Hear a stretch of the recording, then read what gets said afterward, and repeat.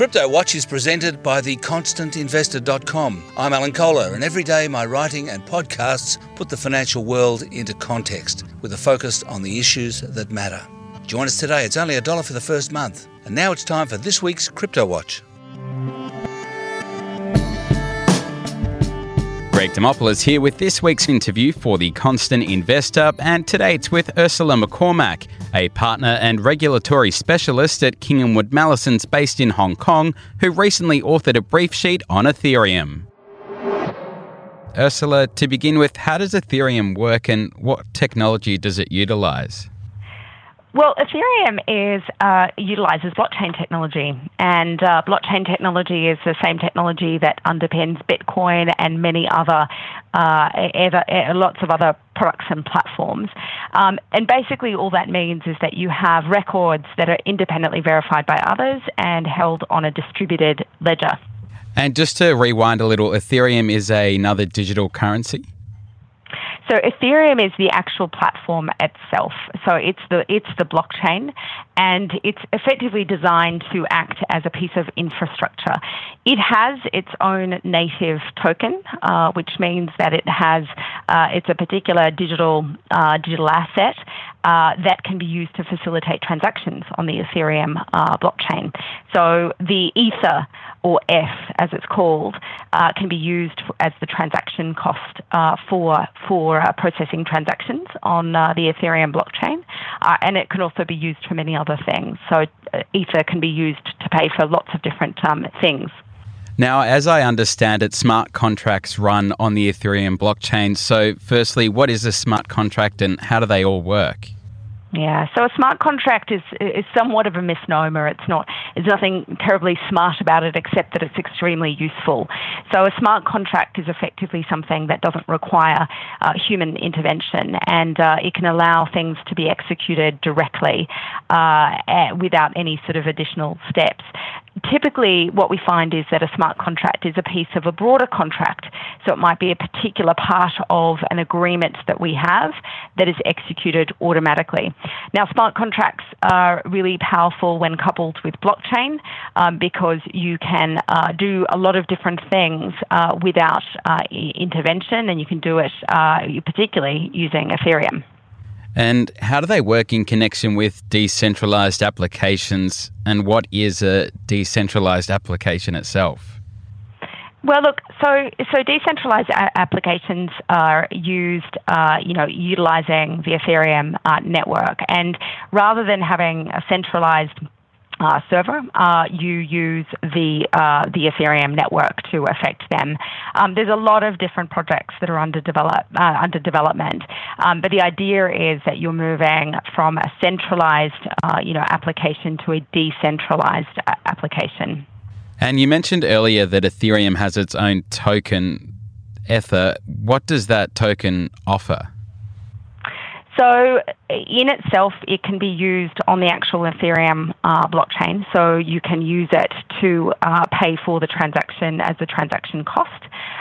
So if you are sending Ether across to participate in an ICO, for example, you might need to pay a certain amount of Ether to enable that transaction to be processed by the miners.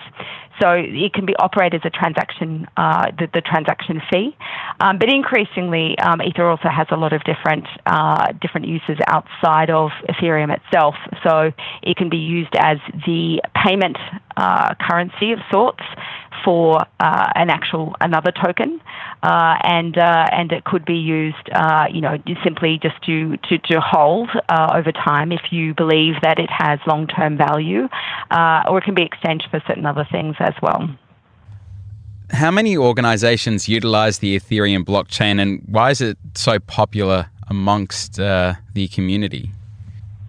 Well, Ethereum brought together those, the three kind of key things that really made the token or the ICO space really explode. You've got the blockchain element, the smart contracts that interact with the blockchain, and then the ability to create what's called an ERC20 token.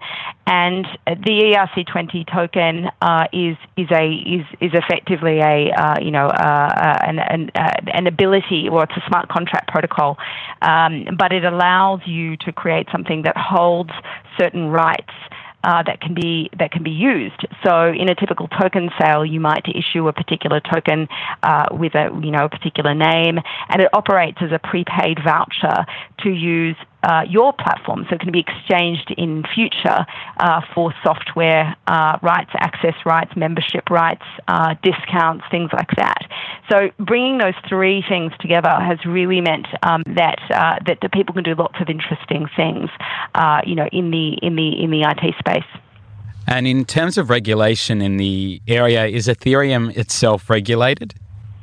So at this point, in most jurisdictions, it is not. It is not regulated in the sense of being money or currency, and it is not regulated as being a security. That is changing. So in certain instances, exchanges that provide access to Ether will have to, or already do have to, comply with certain requirements. There might be licensing, there may be AML, KYC controls.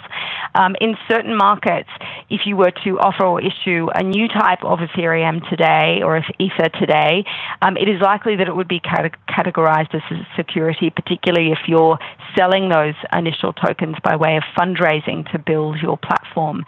So the regulatory treatment of Ethereum and ETH itself is in some ways in flux as regulation is starting to develop and expand.